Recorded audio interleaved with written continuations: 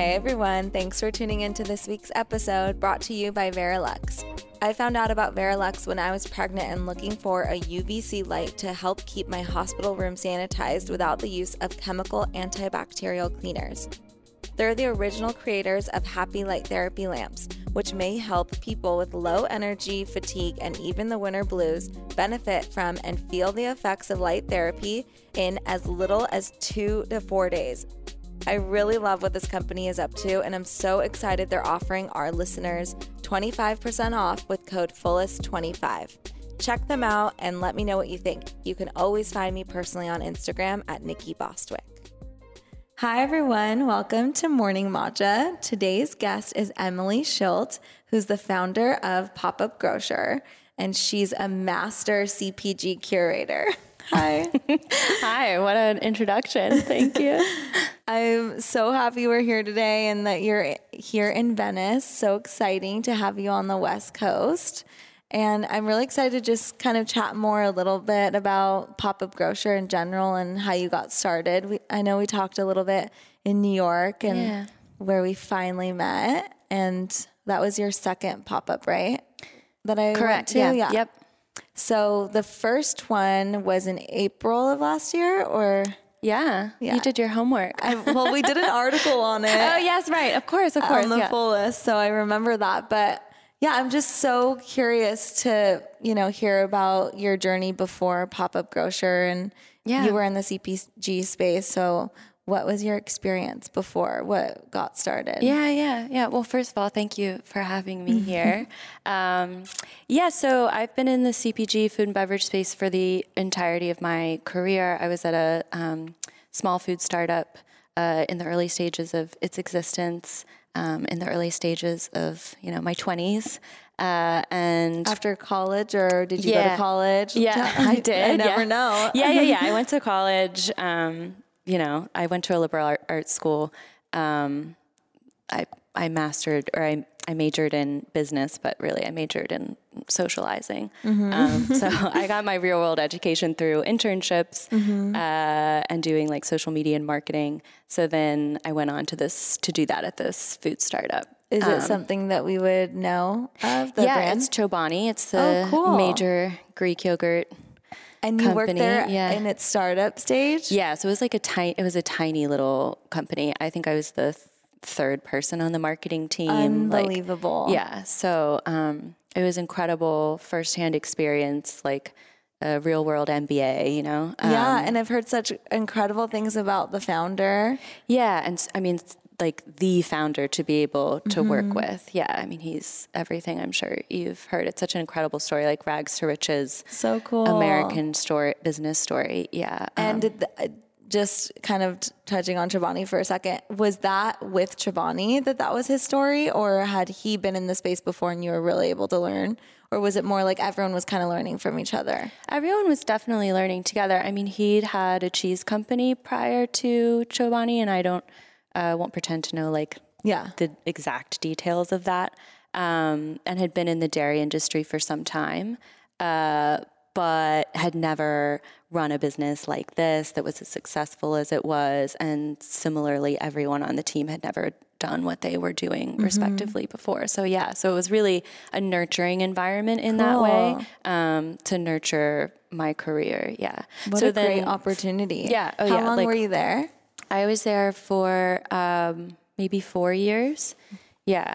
But I mean, the company grew faster than like Facebook and Twitter combined at the time or something. Like when I left, it was $1 billion company. I think maybe it was within 4 years, $100 million company when I started. Yeah. Wow. So, which is still like massive. But, it's mass product. So, but yeah, and then I left there and I went on to be a consultant for emerging food companies, helping them in a similar capacity with what I'd done there.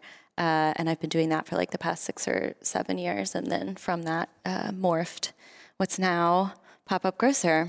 Yeah. Do you, so you went on your own, which is a huge step already to do that, but that requires so much confidence. And so what was that like just before? Because that builds your confidence to then go on into a project like this and start a whole business. Yeah. Like, how did you find business, or was it word of mouth? Like people would come to you. Yeah. Huh? I wish I could look back. Like now I'm all the wiser and I can give great advice. Like looking back, getting into consulting was very accidental. I really took some time off because in my 20s working for that company, it was my whole life. Like I had no friends. I had no hobbies. I was a very uninteresting single dimension person. I can't imagine that. No, okay. Like 100%. I don't even know that woman anymore. Wow. But yeah, so I just sort of like, took a little bit of time off and did some thinking about what I wanted to do. But in the course of that, some people reached out to me, having known where I'd left and wanting to work with me. And so then I kind of accidentally became a consultant. It wasn't until maybe 2 years ago, too, I would even kind of own that title because it just didn't really feel like something I was so intentional about. But it worked. But it worked. Yeah. I mean, I'm very grateful for that. It worked well enough, and in addition to my client, one-on-one content, branding consultancy, I also always had like another project going on and usually in the event space. So you for yourself or for others? For others. So like I created a food conference in partnership with another woman. Fun. What was it called? And it was called Bitten. And we had like between 20 to 25 speakers on stage giving like short kind of TED-like talks. Yeah. And yeah, I mean, and I think in our second year we had over 400 people in attendance. So it was successful. It might still be ongoing in some capacity. I don't know. And then I created another event series around creativity called Thing of Wonder. Oh my gosh. And that Wonder. Yeah. So fun. Yeah. Yes. I love Wonder as a name. So that was really fun. And I guess Up Grocer kind of makes sense to me in that it morphs my more traditional marketing CPG background with this kind of creative events production area in which I've been really curious to. Yeah, it's the perfect marriage of it all. It is. What would you say was just one of the things that you found in general that's just kind of makes it different, the way you approach marketing in the CPG space? With Up Grocer? Yeah, with Up Grocer and other brands that you worked with and like kind of what you've learned. I mean, food brands are definitely changing and coming around to understanding that they brand really and that they need to be about something so much more than just the products and the integrity of their ingredients even because we're at this point where that's kind of like table stakes, like that's the status quo. Like everyone wants to eat better. You should be GMO free. Maybe you should be trying to be organic, or you should be responsibly sourced. Whatever. Like you're not going to win at shelf. That's not going to be your differentiating factor. So you need to be about something much bigger. And I think they're really starting to get that, and we're seeing a lot of interesting brands result in this space. But it's taken some time for them to kind of, match like cars or, I don't know, cleaning supplies even that have kind of understood that for some time. Yeah. Yeah, I totally agree. And it's difficult to probably tell a brand that too, because they're like, well, we taste really good. Right. And we have amazing ingredients and okay, our branding's good, but it's like, what else? Right. What's the story? Yeah. What I mean, and every category is oversaturated now too. There's so much investment in food, which just, I honestly do think it's large in part due to Chobani. It kind of like kicked off the understanding in other categories that there was a real business opportunity here, like at a mass scale. And so there's just so much money in the food space. There's so much competition. You can't just put your granola bar, your protein bar out there in the way that you could 5 or 10 years ago and have people notice you. Really, and again, that was one of the reasons behind the creation of Up Grocer is that it's just really a challenge for these brands to have that visibility. Yeah. So that inspired Up Grocer, or what else? Yeah, that's like the boring business side of it. Yeah, like I wanted my clients, those that I was intimately involved with, to get the visibility that I knew they deserved from having really amazing products. And then selfishly as a consumer, I was privy to all of these amazing brands that were out there, but there wasn't one central location where I could find them. Yeah. So I basically it's a totally selfish pursuit. I just wanted to create the place that I wanted to shop in. And it's gorgeous. Thank you. Like it needs to be a full on, like every single day store. Like I want to go there every day. I don't want it to just be a pop-up. It's a happy place for sure. Yeah. And I mean, that's very intentional. Like, even if Whole Foods has some of the products that I want to buy, for example, I don't enjoy being in there. Yeah. It's dark. It doesn't feel like a place where I want to spend money either. Like nothing feels special in there. And so I really wanted to create a place where every product felt like it was worthy of its price tag. It was worthy of my time, because, you do have to spend time reading labels and investigating whether it's something that you want to put in your body. And most grocery stores don't create that environment for you. No. And you guys do a lot of events too. And we do a lot of events, yes. I mean, we're doing one together. Yes, we in February. But I mean, you don't see grocery store. I mean, Air One does that, but it's a lot more health focused. Yeah. And that's great. But you guys have bridged this gap between just culture as well, and bringing, up to date, topics into the store. And I really love and admire that, because it's more than just, again, it's not just about the food. It's about the mindset and the mentality and what you can learn from each other. And I think that's beautiful. Yeah. Thank you. Yeah, me too. I mean, we're living in a time, I'll go like really weird here, but we're living in a time where like we don't have organized religion. We don't have neighborhoods. We have a new sense of family. So, we're looking to SoulCycle and all of these alternative places to find a sense of community. And I don't understand why your grocery store can't be that also. Yeah. Yeah, that's such a good point. It's almost like Up Grocer is your neighborhood bodega in like a way more elevated way, but you feel like it's more intimate, but it's beautiful too. And you guys have done all the work for people, so they don't necessarily have to research too much. But if they want to, they can, like I would probably just sit there and read everything just because I want to.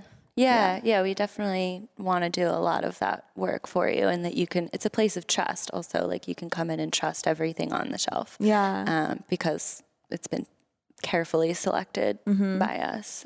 So what would you say is the difference between like the first Up Grocer and how it's evolved? Has it evolved much since you launched it? Yeah, I mean, like slight things like the duration. It was just 10 days for the first one. Wow. I wanted it. I was preparing my like New Year's reflection post or whatever. And so I wanted to find the very first email that I'd sent about Up Grocer. And I found it, and it actually, I guess my original idea was to do 3 days, which like is so insane. Much work. Yeah. And I like people wrote me that actually in the feedback, because my initial email was just, hey guys, to trusted people, like, hey guys, I have this idea. Please let me know what you would think, if you would pay to participate in this, whatever. And yeah, a lot of people were like, I don't think it should be 3 days. Yeah. So thank God, because from a production standpoint, it's a lot to do to then shut it down in a flash like that. So it was 10 days? Yeah, so it was 10 days. The space was, we had smaller budget, so the space was different in its design. It was a little scrappier in its nature. What else has changed? I mean, the general structure of it has remained the same. In the first one, we had 100 brands. Now we have, between 150 and 175, close to 400 products. So it's a little bit larger in scale. But I guess the most exciting change is that now we're moving into new markets. So we've had 2 in New York. We'll open in LA on February 7th, and then we open in Austin on April 17th. I didn't know that. Yeah. That's so exciting. Yeah. And it's just me traveling with my grocery store this year. So I live in LA now, and then I'll live in Austin, and I don't know where my address will be quite yet after that. Oh my gosh. So fun. We're going to do an Unwell in Austin. Are but, you? End of March, but I want to now move it so that it could be like around the same time. We should be more proactive maybe about That'd be fun. Timing alignment. Yeah, because I mean, the last one, how funny is that? The last one you did was when we were doing Unwell in New York. How weird. Right. I think we just opened when you guys... Was it that same weekend maybe? Yeah, like you had your opening party that night, and then the next day was our conference. How crazy. Well, we should be intentional about that. Yes. Oh my gosh, so funny. So yeah, I mean, I want to hear about how someone goes about from like emailing people. I mean, yeah, you've been working with a lot of brands, so you know they want the visibility, you know what they need, and you had this beautiful idea and it worked. But obviously, I mean, how does it work? Like, do you ask them to pay to be part of it? And how do you grow that? Yeah. I mean, yes, I've been in this industry for the entirety of my short career. And I obviously have contacts and clients, and that was a good starting place. But I love to just encourage people. Like, I really just followed a series of steps, and I emailed. Like, Gmail's probably going to kick me off, you know, like I emailed a lot of people to get the 100 people that we got to participate originally. So, you know, I really am a true believer that like, if you want to do something, you just have to do it. And that's the hardest part, is just getting started. Mm-hmm. I mean, I'm aware of my privilege and many things that set me in a certain foundation, but foundational level, but so, our business model is structured in that we are a way in which these brands are advertising, essentially. And I love what we do because we're advertising for them without a whiff of advertising. Yeah. So if you come into our store, we're not pushing anything on you. And you really want to experience these brands and their products. So each brand pays us a showcase fee to participate. And that's the way in which we're able to operate, covers our operative expenses. And then they get the large majority of sales from their products. So, they get sales back? Yeah. So they give you product. They give us the product. Yep. Then, okay, that makes sense. So it's almost like it's a direct to consumer sale, essentially, because they make most of it, but they're paying you fees. Right. Yeah. Wow. Yeah. So, I mean, when I was working with so many brands, they would pay to do sampling, like at Wanderlust or, you know, some kind of festival or conference or something. Or, you know, more specifically, they'd pay to participate in a trade show. So that's how I was coming at it, was like, why wouldn't you pay for visibility among consumers? But we also get influencers, media, buyers, investors. So it's more bang for your buck, really. I didn't even have the experience to think like how we would operate as a retail store. Yeah. So, you know, like people would email me and write, so it's basically consignment. And like, I'd go over to Google and be like, what is consignment? And then craft my response. Like, oh yes, actually, true. Oh my gosh, that sounds like me. Yeah. Oh yeah. I'm like, what's CPG? Oh, okay, got it. That's what I'm doing? Okay. I mean, when I had my first marketing job, the VP of marketing would always use the term deck, and I would just nod my head. And then one day I went home and I had to Google it. Just like, what? So a PowerPoint. Yeah, exactly. Why don't we just call it that? Like in school, it's called PowerPoint, but in the workplace, it's a deck. So funny. Or a kit. Yeah. I don't know how people did anything before Google. I know. It's my education. It's so awesome. And now it's like at the palm of our hands, not a whole laptop situation pulling it out. Right. So funny. So that's obvious. That's really brilliant to be able to grow the brand and just cover your operating expenses that way and have a plan. And I mean, it's tough. It's not easy. And, you know, you need to also think about there's rent, so you're paying rent, right? Yep. And then your pop-up in Venice, how long is that going on for? It's 24 days exactly. So our lease is, you know, just a bit longer than that. That's what I'm wondering. Is it like 30 days? Yeah, like 30 and some change. So you're painting, you're sanding, you're doing a whole build out. Yep. How? Like that's a question for our designer. I know. I was just having this conversation in the car with my coworker. Like, I'm not good with the in-between stages. I'm really good with the final stages. Yeah, so same. I don't even understand exactly what goes on in the middle because I would just be annoying too, like not helping, nitpicking. Yeah. So your designer also, like, how did you find the crew that's actually doing the work and labor? Or is it, just your friends and everyone just kind of getting together and helping out? Yeah. It's definitely, my designer hires a labor team. And I'm so grateful for her because if I didn't find her, we would have hired an agency that obviously would have been much more expensive. A lot, yeah. We've even looked at increasing our budget to allow for a more sophisticated production team. And, and then the only way to continue to operate would be to increase our fee to our brands. And then that would limit our ability to work with small brands. All of a sudden, we'd have these massive CPG companies and it wouldn't be discoverable and bye. Okay, we're dead. I know. So yeah, it's really important, at least to date, for us to be as lean as we've been and be as, scrappy. So yeah, but I found her on Instagram. So wow. Where else, right? Where else do you find anyone in 2020? I know, how wonderful Instagram is and how also awful it is. Yeah. But it really is. I think if you only focus on how wonderful it is and how we met basically not through Instagram, but someone pitched it, probably a writer pitched it to us. Who knows how she met you, but I don't know. We met through Instagram. We talked through Instagram. Then I finally came by and saw you. It's pretty incredible. Yeah.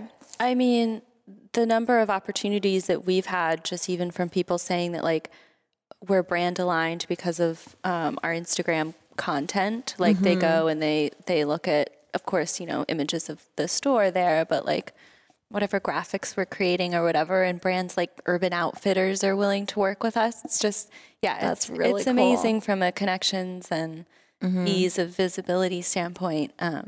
But it's also a black hole that can lead to lack of productivity, shame, guilt. I know, negativity. I was just talking to someone about that who has a really big presence on Instagram, but she's like, every day I want to delete it. Yeah, I sort of this just makes me sound like a massive narcissist, but whatever. But I sort of notoriously just put out content. Yeah, I actually and don't really take it in. Yeah, I don't spend a lot of time watching stories or scrolling through the feed at all. Yeah, I think that's the way to do it because your brain just gets so fried. Yeah. And then, I don't know, it becomes like one blob. Yeah. But going back to Up Grocer, because I'm seriously obsessed with it. And I really am from all angles, all the things that you've curated to the events that you're doing to the spaces and just how you're able, like you said, it's really complicated to have this, this brand that you're growing, knowing that you have high operating costs, and not right now, you're lean, but it still costs a lot. It costs money to pay rent, to do a build out, to travel, to do this, to stay somewhere. To have there's retail a lot. Staff. Yeah, to staff the actual space. Yeah. Incidentals, our curtain wouldn't stop following. So last time that I hid our stock room, I paid a TaskRabbit probably $500. These things add up. Insurance, liability. Oh yeah, that one's really fun. Got a year plan this time. Oh my gosh, so crazy. And yet you're doing it and you have a vision to grow it.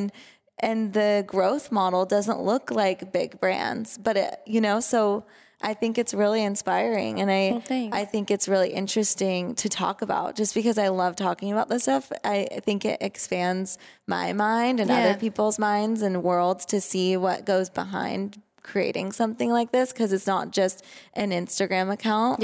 There's so much that goes into it.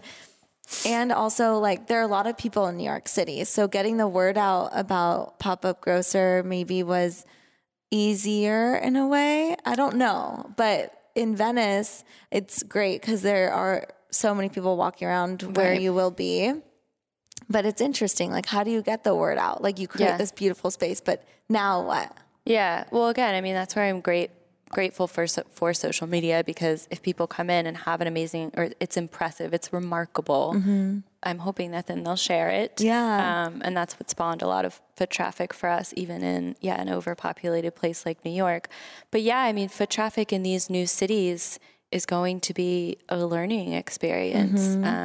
And there's a part of me that likes to believe, because it's a convenient theory for me, that it might be even better, because we're picking these areas in new cities that are a little bit more of like the main drag, whereas the rent that we've been able to afford in New York is within a very high traffic area, but is the off the beaten path part. So I'm hoping there's a lot of like local, but also tourist traffic there. But yeah, it'll be a learning experience for sure. And like, how did you negotiate your leases? Again, yet another thing. I don't know. It's crazy. I just pay the bill, you know? But it's like, finding the space that is in a specific location for only this period of time. Oh yeah.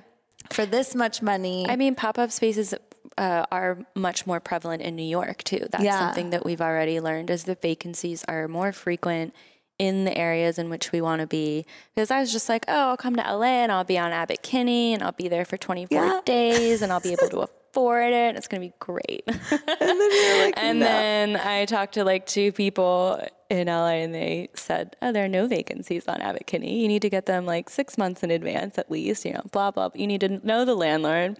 So... But you still made it work, and you're pretty much on Abbot Kinney. Just pretty much, right? A little off. Yeah. I mean, I think... Which is in a good area, actually. Yeah. I think... I feel like I say this a lot, but like, I think one of the most important things for me as a businesswoman is just to make decisions.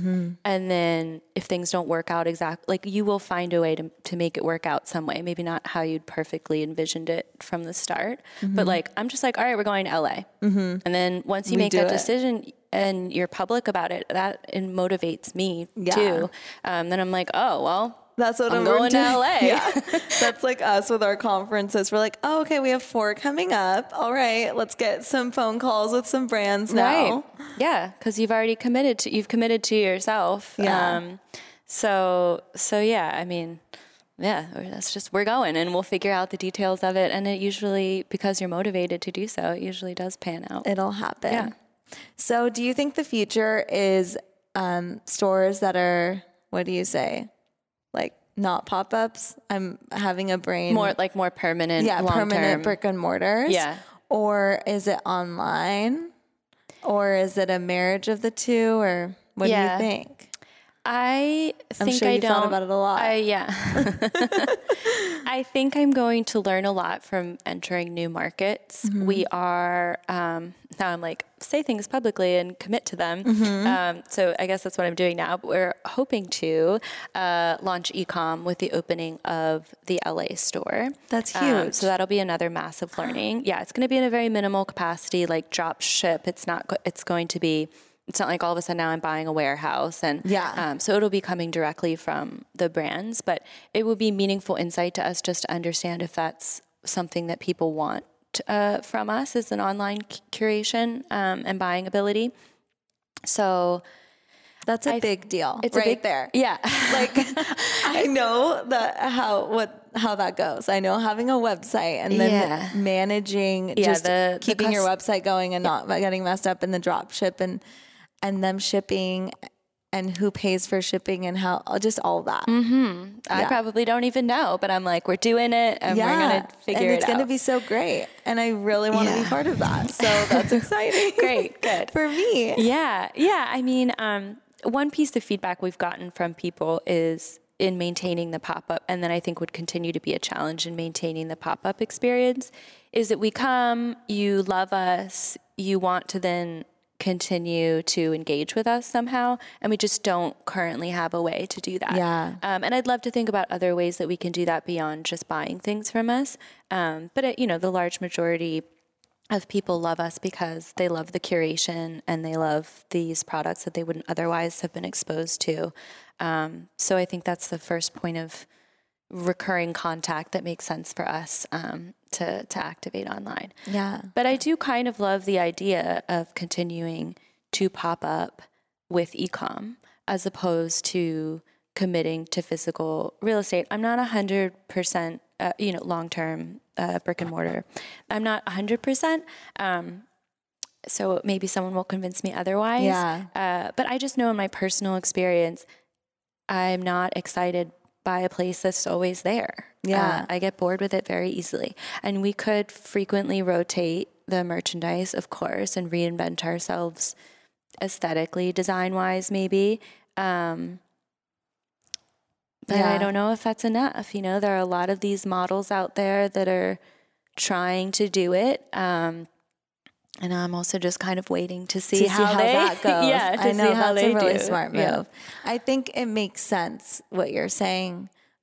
Like you come and then you go away and people are bummed. Right. But once you have the online, then it's perfect because it's sort of, you're offering them the experience and then they get to have that same experience online. And whether they buy from you or they engage with your content, that's like another story. But they can be part of this community that you've built where, I don't know, maybe it's because who is your customer? These are people that probably are, I don't know, just really savvy in this world too. Yeah. Maybe they have like, this is going to be my first time being in your store, but I had a product. And so maybe it's people with products. Maybe it's people that want to create products. Maybe it's people that have a lot of insight into the type of product that you're curating. So they want to write a piece for you. Maybe you publish something. I don't know. Right. Yeah. I don't know. I mean, I was on the phone with an investor the other morning actually. And I said something that now I've continued to say, which is like, I just don't know if I want to be in the business of competing with Amazon either, because I just don't know if that's smart. Well, I don't know if I'll ever be able to do that. So I think being in the business of complementing some of these behemoths that I can't compete with as far as price or delivery time, convenience. But I can help elevate their product offering. And that's something that people want. It just seems like the smarter business move. It makes sense. But maybe I'll totally change my mind in 6 months and that's my prerogative. Yeah. I mean, it's interesting. We'll see. Yeah. It's so interesting. I'm excited to follow along and see what you create. I just really look up to you because I love that you do you're just going after it and you're seeing how it unfolds, but you're trying and thank you. And I think it's just really cool. It's cool to see what other women are creating and I love all of the stuff you're doing and it's beautiful too. Well, thank you so much. It means a lot coming from you as I admire you. And I think all the time, like I'm a single woman with no children. Like I have all the time in the world, and so I'm particularly admire those that have other responsibilities and obligations in themselves. I'm very selfish. So. No. It's good that you're doing it now. Yeah. I'm like, now is the time. Yeah. And that's the best way to look at it. It's like now or never. I just got to do it. Yeah. Well, thank you for joining me. Thank you I'm really for having excited me.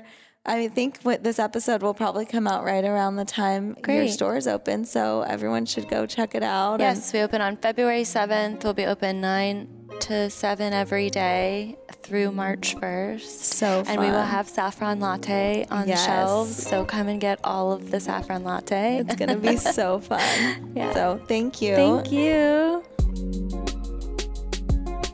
Hey everyone, thanks for tuning into this week's episode. If you enjoyed the show, please subscribe, leave a comment or review, and share with your friends. I'm always reading our comments and love hearing from you, so keep in touch, and I'll see you next time.